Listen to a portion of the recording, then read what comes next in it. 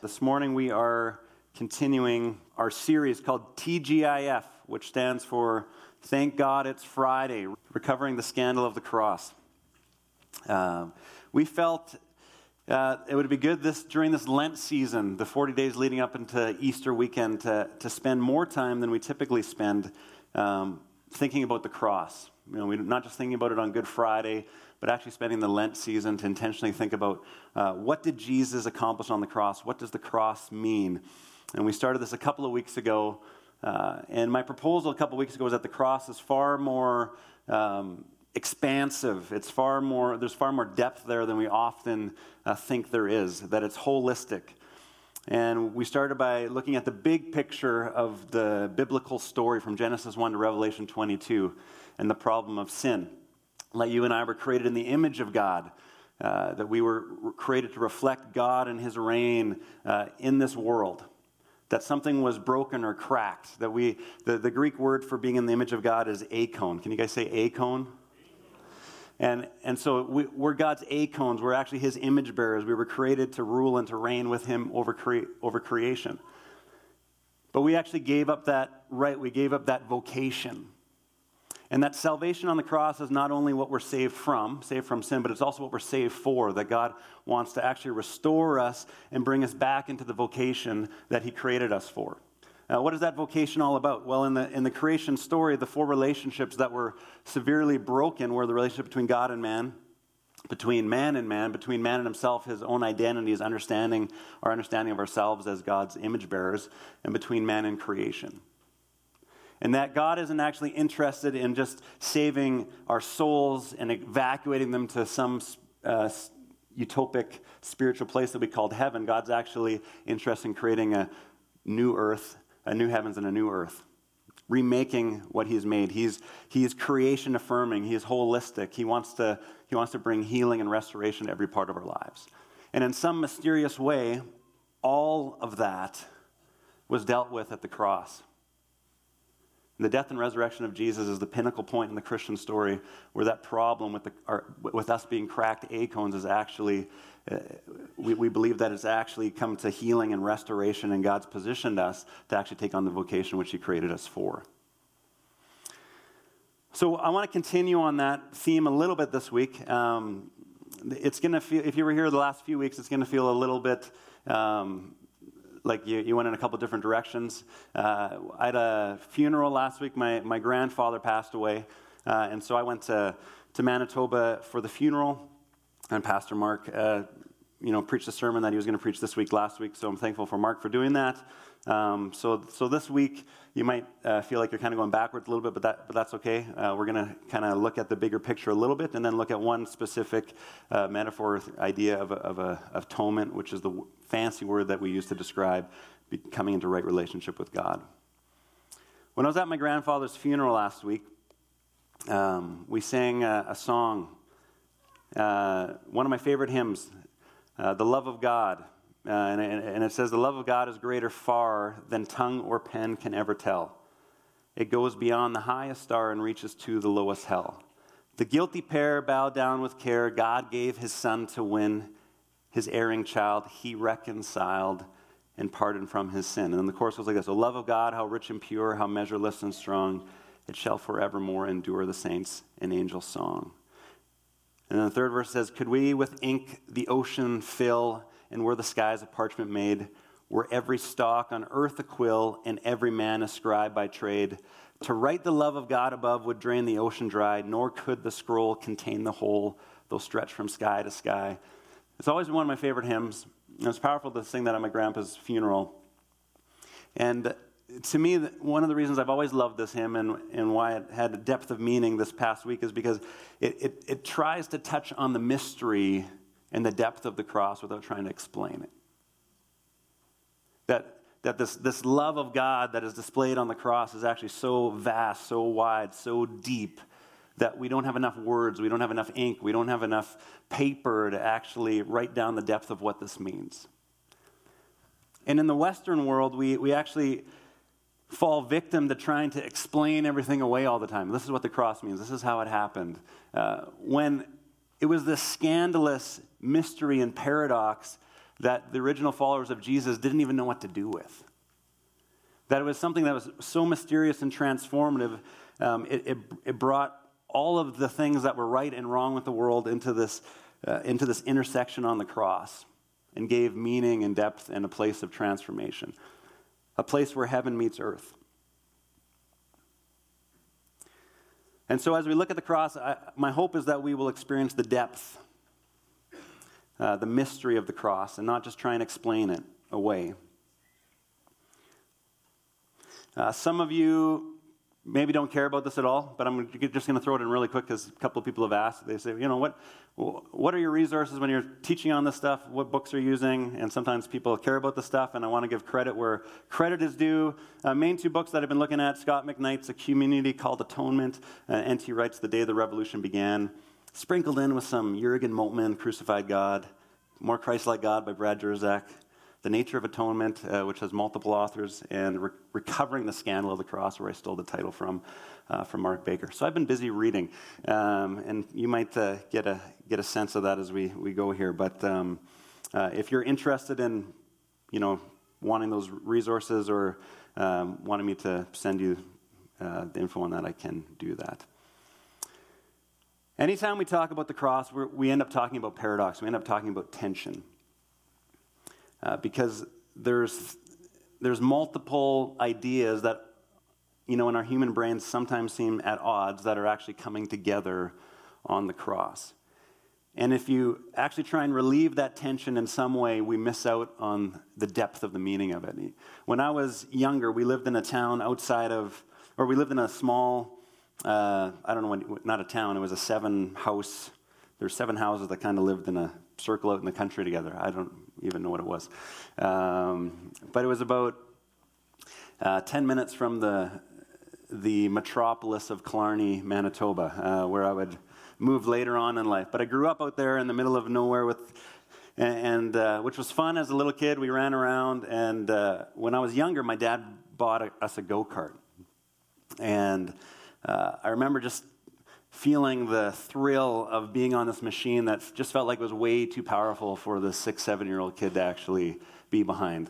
And you just push this gas pedal and it would just take off, and it was exhilarating. And so I remember just ripping around out there in the country on our go-kart, and I'd hit the ditch multiple times, and my dad would have to come and get me out of the ditch, and but it was a good time. And so often, when we came home, the garage door would be open, and we would just pull the go-kart into the garage door.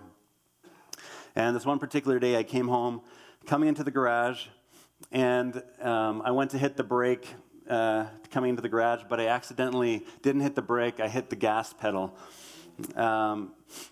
And just a little background story before I get to the end of the story. My dad had just bought a brand new road bike.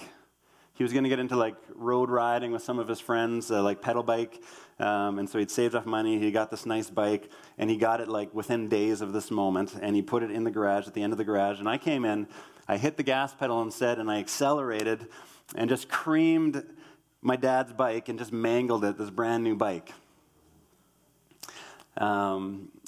And then he came out in the garage, and I'm going to stop the story there because my dad's going to watch this online, and he's not going to want me to retell that part.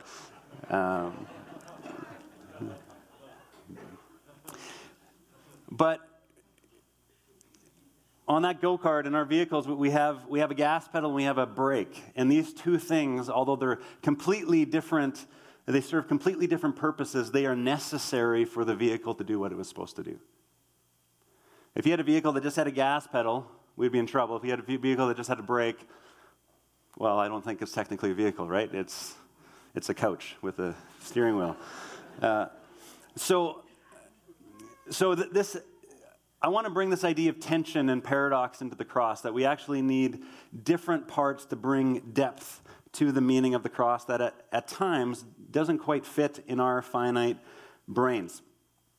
First of which is the idea of salvation, which is what the cross is all about. And the word salvation is the Greek word sozo. You guys say sozo? We have a sozo ministry here, and that's where the name of that ministry comes from, salvation. And there's multiple meanings behind this word.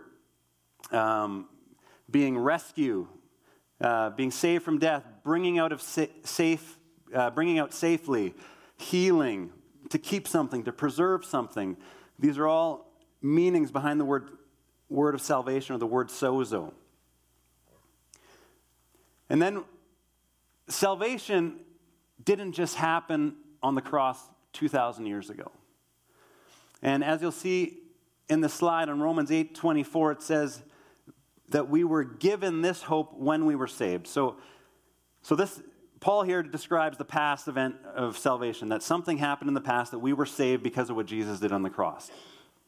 It happened, it was complete.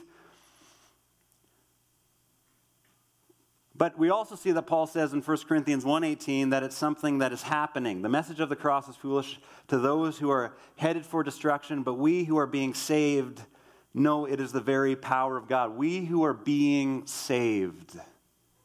Salvation is actually an ongoing thing that was inaugurated or initiated 2,000 years ago on the cross. And then thirdly, Paul says, wake up, for our salvation is nearer now than when we first believed.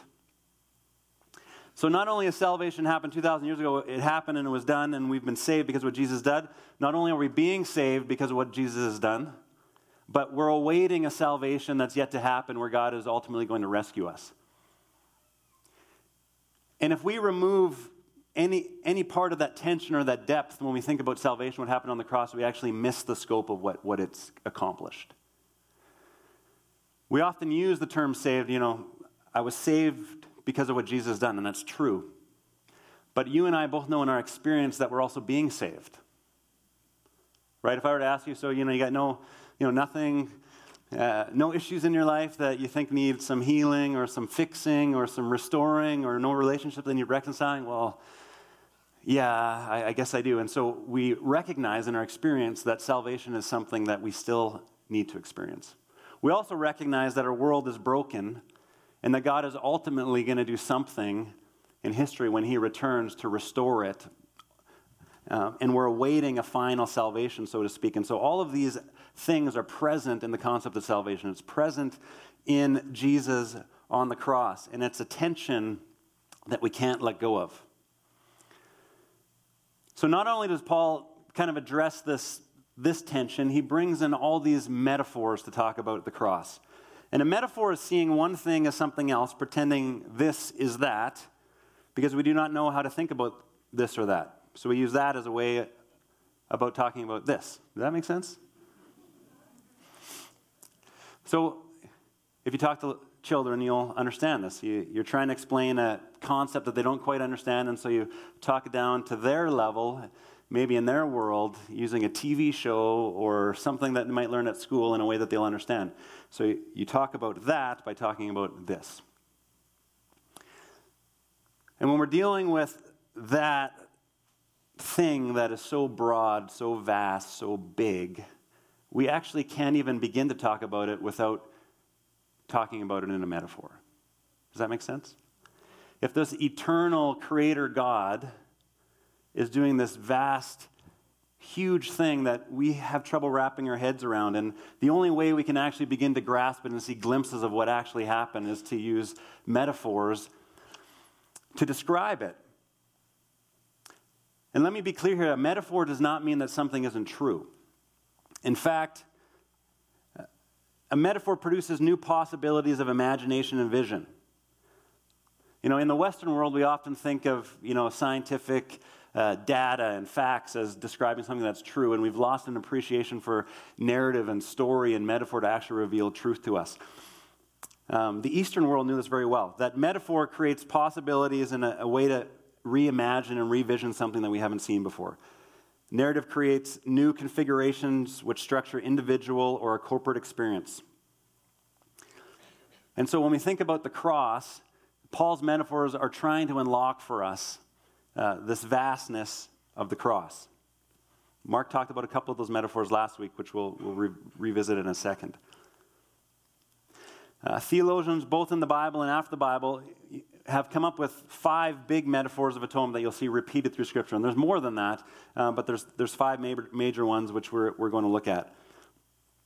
And atonement metaphors create a story with the beginning, with God creating us as image bearers, as icons, and with an end, restoring us, bringing us back into fellowship with Him being glorified, us worship, the whole creation worshiping God. And these metaphors bring the conflict in the story, us being cracked icons, these broken 4 relationships, into the center and try and describe how the healing or restoration of that brokenness has occurred. So I'm going to skip a few rocks over the whole Bible and touch base on these metaphors really quickly. The first is a relational metaphor. Jesus' death has made reconciliation between humanity and God possible. I'll see some scripture references there. We don't have time to dive into the detail of each of these right now. But you'll see this relational metaphor that's being described in the language of reconciliation, that Jesus bore the shame that our sin introduced into the divine human relationship. And this responds to the human experience of estrangement or alienation. How many of you guys have ever felt alienated from God or from other people? Anybody? So when Paul gets into these relational metaphors, he's describing something that's true, but he's trying to say it in a way to help us reimagine it in a depth that we can't quite grasp.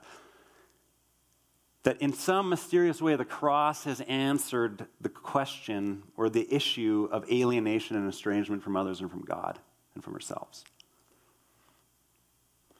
2, economic metaphor. Our salvation has been purchased through Christ's death. And you'll see this type of language repeatedly in Paul.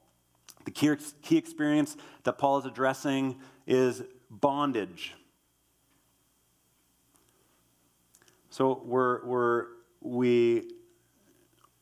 there's a price to pay that we can't, there's something we owe that we can't pay. And Jesus had paid that price. He's released us and set us free in that economic sense. Anybody been economically strapped or in a position where you can't get yourself out of? Less people putting up their hands. Don't want to be quite that vulnerable.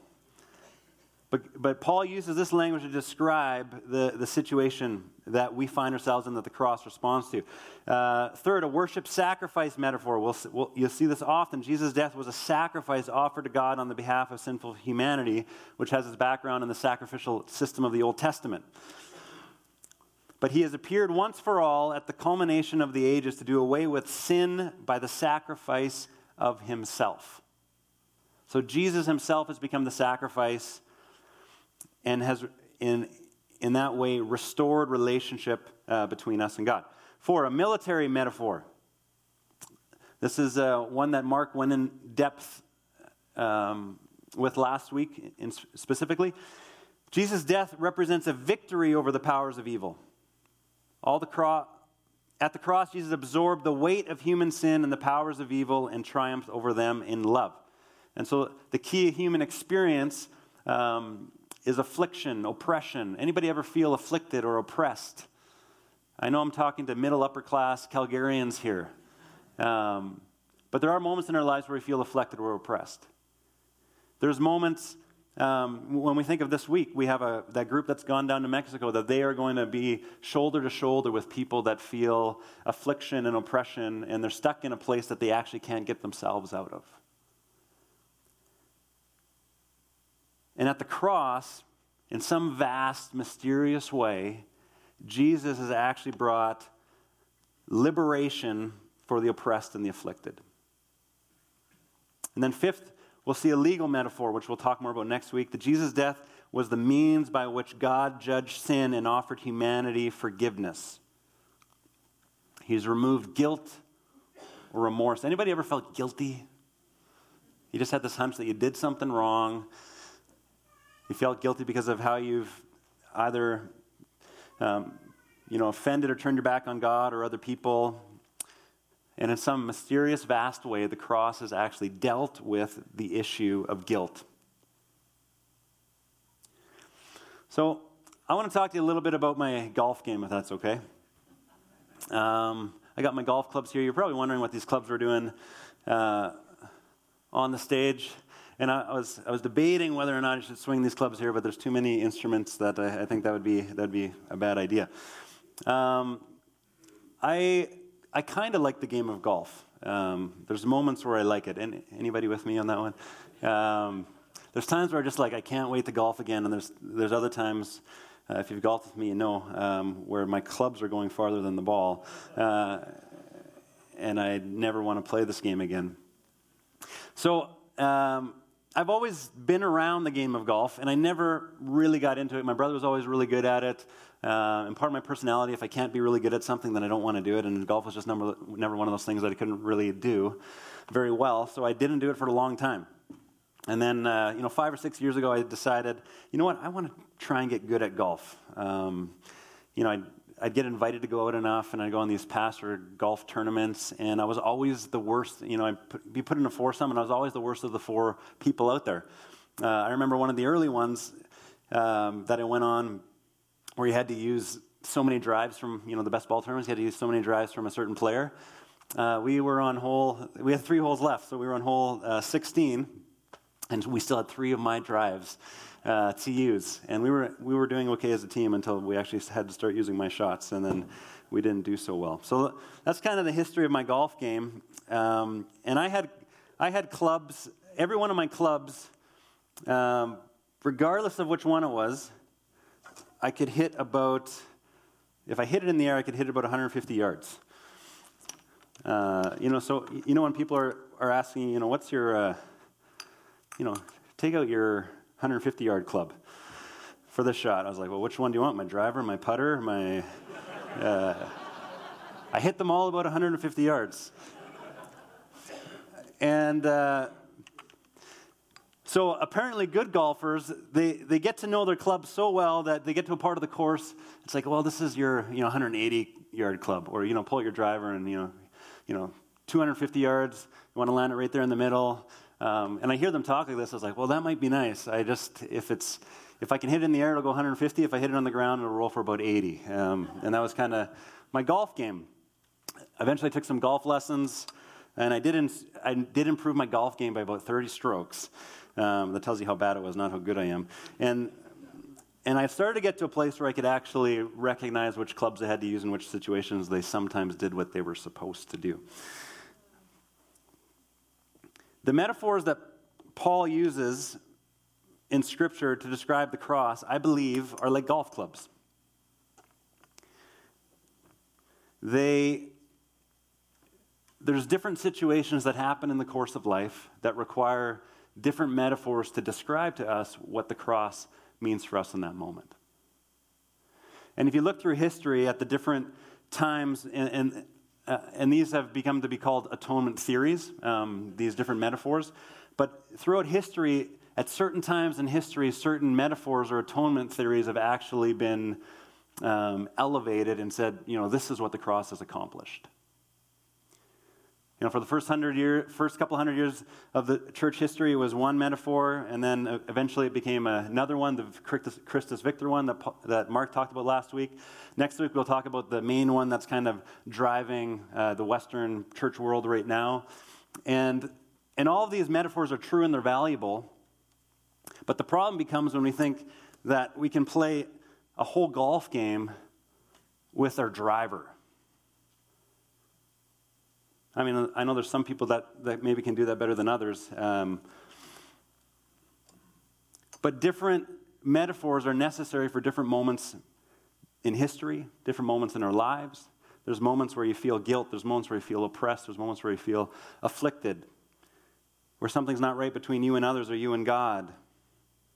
There's moments where you feel like you just can't make up for a debt that you owe. And there's different metaphors that describe the human experience. And it's important that we recognize the whole set of clubs that God has actually given us to respond to the course of life.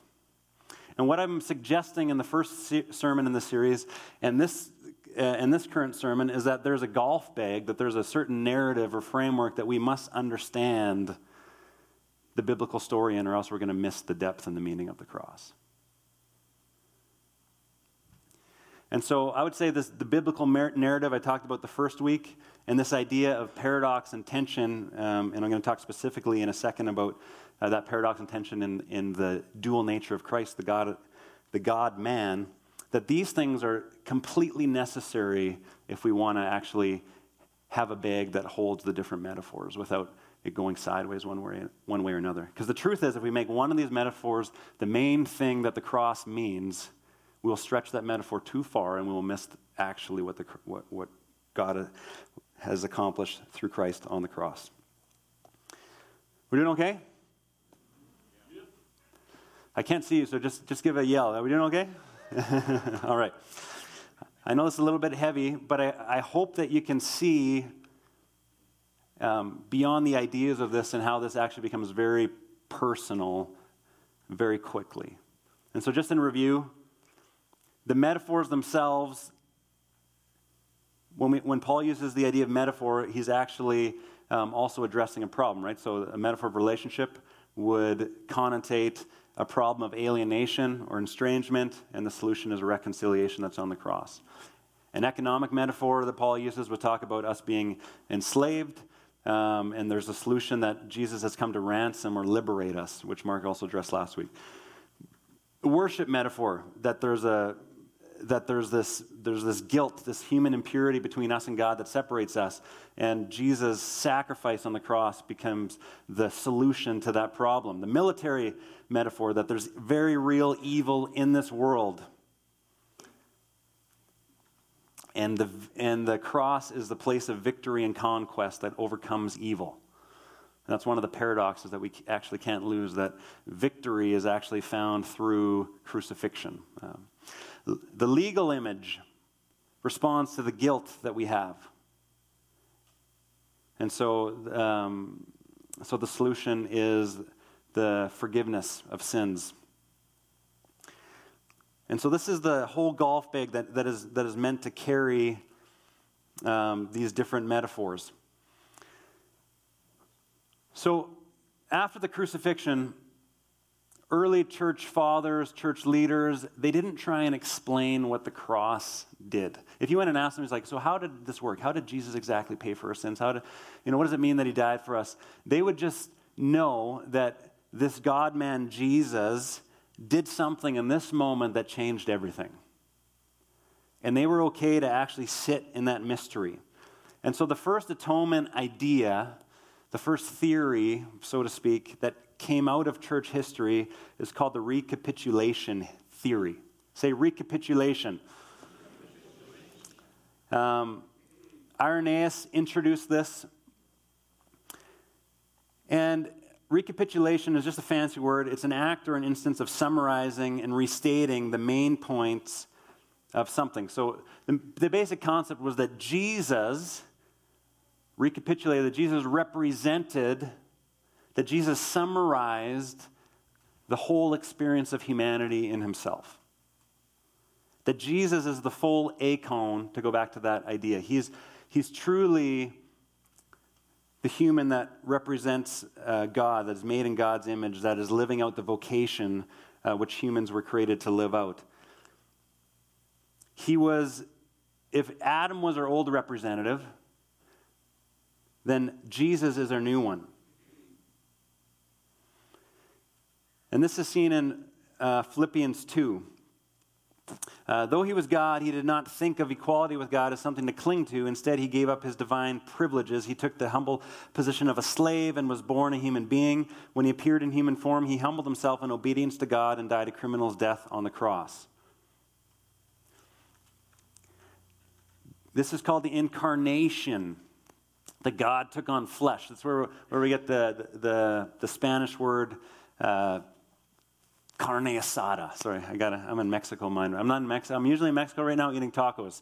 Carne asada, meat, flesh. That God took on flesh in the form of Jesus.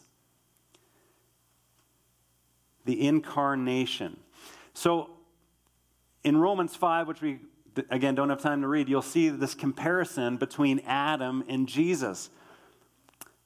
That Adam used to represent humanity, this old creation, but Jesus represents a new humanity and a new creation. Adam sinned and Christ is sinless. Adam disobeyed, Christ obeyed. Sin enters our world through Adam. Grace enters our world through Jesus. Adam dies. Christ dies to end fallen humanity and then is resurrected to start new humanity. Adam stays dead. Christ resurrected. Adam ushers in an era of this enmity between humans and God and humans and each other, and Christ ushers in an era of life and unity.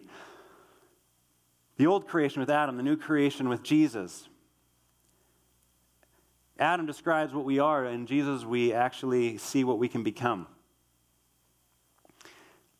And so Irenaeus basically understood that Jesus was fully human, that Adam was our old model, our old representative, that Jesus is our new one, and he has actually started a new creation. Not only is this idea for individuals, but it's also corporately. Many early Christians viewed Jesus as fulfilling what Israel was unable to do as well. So you know the story that Jesus goes into the wilderness for 40 days? Right, so that was a reenactment of the 40 years that the Israelites spent in the wilderness as well. And there's multiple times like that in the Gospels where we see Jesus reenacting parts of Israel's history. So in Jesus is this reenactment, this representing Israel and humanity in a way that they weren't able to do in the past. He's living out perfectly what we couldn't live out perfectly ourselves. We see this idea of recapitulation in Paul's letters when he uses the term in Christ, which if you read through his letters, you'll read it all over the place. Redemption in Christ, death and life in Christ, God's love, you say in Christ, unity, ministry, reconciliation of the world, freedom, justification, universal redemption, blessings. Lots of big words, lots of big concepts, but Paul is trying to get to how deep and significant this experience of the cross was, and he's saying the only way that these things become a reality for you is if you are in Christ. Because in Christ is the new creation. In Christ is where the new creation out of this new Adam comes from. Where the old order of things that was the old Adam dies. So as people pondered the idea of God becoming fully man and the mystery of it, they started to struggle with the tension. They started to try and figure out how do the gas pedal and the brake work together. And many of them decided to actually lay aside the deity of Jesus, the godness of Jesus, in order to embrace the humanness of Jesus, because that tension was just too weird for them to wrap their heads around. So they started coming with the idea, well, Jesus is fully human, and he was just completely full of the Holy Spirit. And that kind of went back and forth, and eventually people started saying that Jesus was completely God, and that everything you saw was just a facade, a mask. But there was no humanity behind that mask. They didn't know how to deal with the tension. They didn't know how the gas pedal and the brake were actually supposed to work together. And so in church history, you'll recognize in the first kind of 500 years after Christ, there was multiple councils that really were all about defending these biblical and sacred tensions.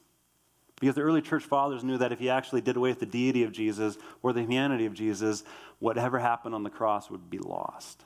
The paradox needs to stay. And so not only was Jesus fully man, not only did he fully represent humans, not only did he fully represent Israel, all of humanity, he fully represented God.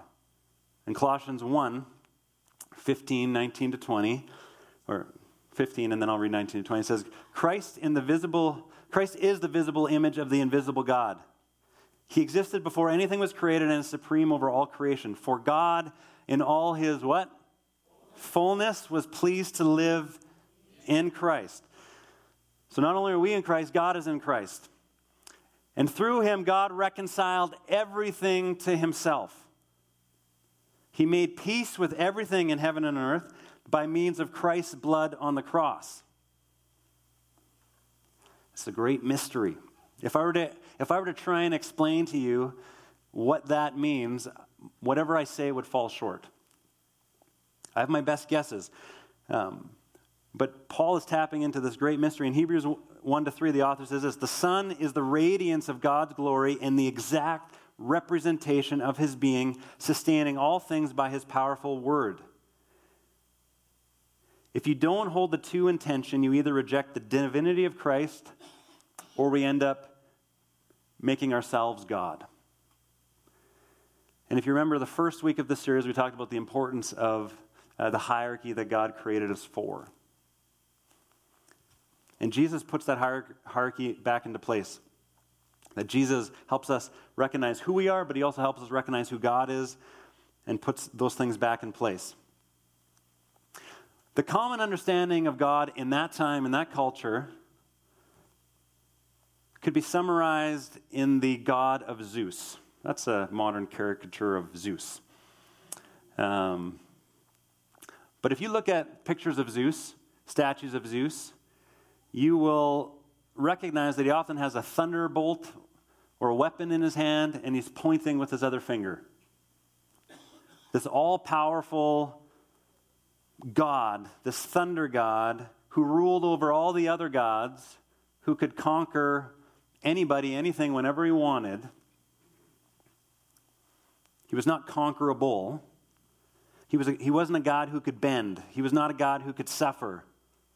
Or if he suffered, he would cease to be the God that he was supposed to be. This ultimate thunder God, powerful God. Looking for somebody to throw a lightning bolt at. And so people lived in fear of this God. Anybody grow up with an idea of God that looked a lot like Zeus? That God, all-powerful, almighty, was not conquerable, was out to get people who weren't living right and doing bad things. And sometimes he would just get people even when they hadn't done bad things. Had a finger pointing, lightning bolt ready to roll at any moment. This was the concept of God in the first century, and many of us still carry this same concept of God. But the paradox of the cross, which we cannot lose, is that when we look on the cross, we actually see God.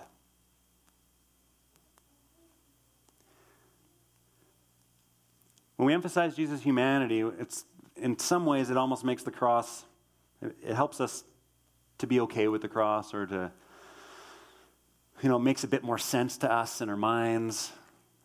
But then we miss the scandal of the cross. The scandal of the cross is a crucified God. The cross is deicide. The Creator himself being murdered by his own creation. Jesus is perfect theology. What does theology mean? What we think about God, how we study God, how we understand God. Every one of us does theology. If you have an opinion about who God is, you do theology. Jesus is perfect theology. What do I mean by that? That in Jesus is the fullness of God. God is like Jesus.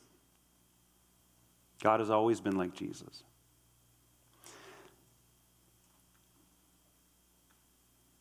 The nature of God was mysterious for years, and it's still mysterious, but in the moment of the crucifixion, the nature of God became more clear than it had ever been at any point in history. In the moment of the cross, we see that God suffers.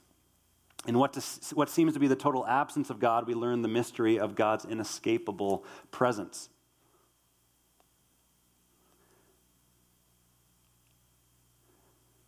There's a paradox, there's a mystery on the cross.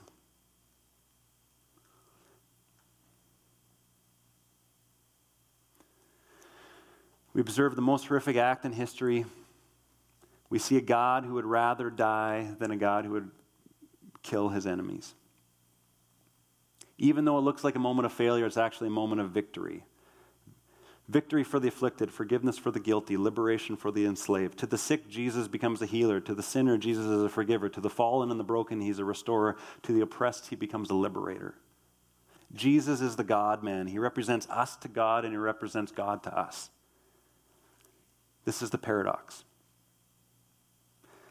Any metaphor or understanding of the cross that actually removes the deity of Jesus will miss the scandal of the cross.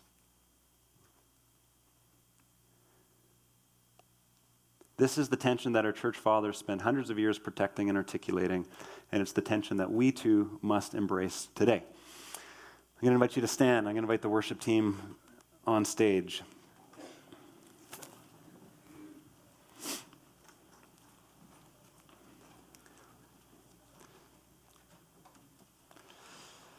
As we end, I want to go back to this slide that I showed earlier.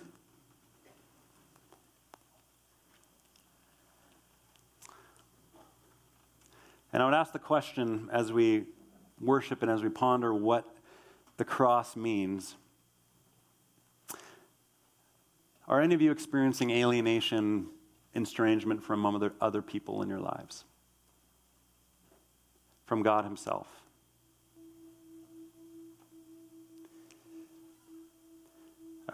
Any feelings of rejection or things that have happened in a relationship that just seem irreconcilable? The cross is actually the place where those things become reconciled. Many of you have experienced being enslaved, being caught in addiction, being in a place of you're not even in control anymore, that you have no way of getting out. The cross actually becomes the place of liberation.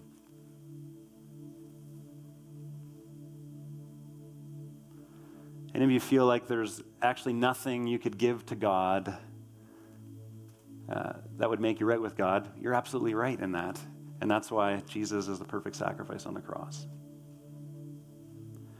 It's actually more about surrendering than it is about trying to be perfect, recognizing that Jesus is perfect. And so on the cross, he becomes that perfect sacrifice, making a way for us to know God in a way that we have never known him before. Have any of you ever felt oppressed? That there's evil that's oppressing you, that you feel this heaviness, this darkness that you just can't escape from? Well, on the cross, Jesus actually brings us light. He brings us hope. He brings us victory. And yes, it's a victory that's happened in the past, and yes, it's a victory that's continuing to happen, but it's also a victory that we're still waiting for, this past, present, future paradox that we see in the cross. Or guilt. Maybe some of you this morning are carrying guilt. Guilt because of something you've done, guilt because of something that you haven't done that you know you should have done. On the cross, we see not a God who's like Zeus with his finger pointing at you and a lightning rod ready to get you, but a God who takes the posture of Jesus on the cross like this. God's not against you. And on the cross, we see this mystery that all of our sins were actually sinned into Jesus. And he removes any sense of guilt that we have because he offers forgiveness to all. So my invitation this morning is just to come to the cross, to come to Jesus. Recognize that Jesus represents exactly what God is like. And Jesus also represents to you what he's calling you to be like. Let's worship.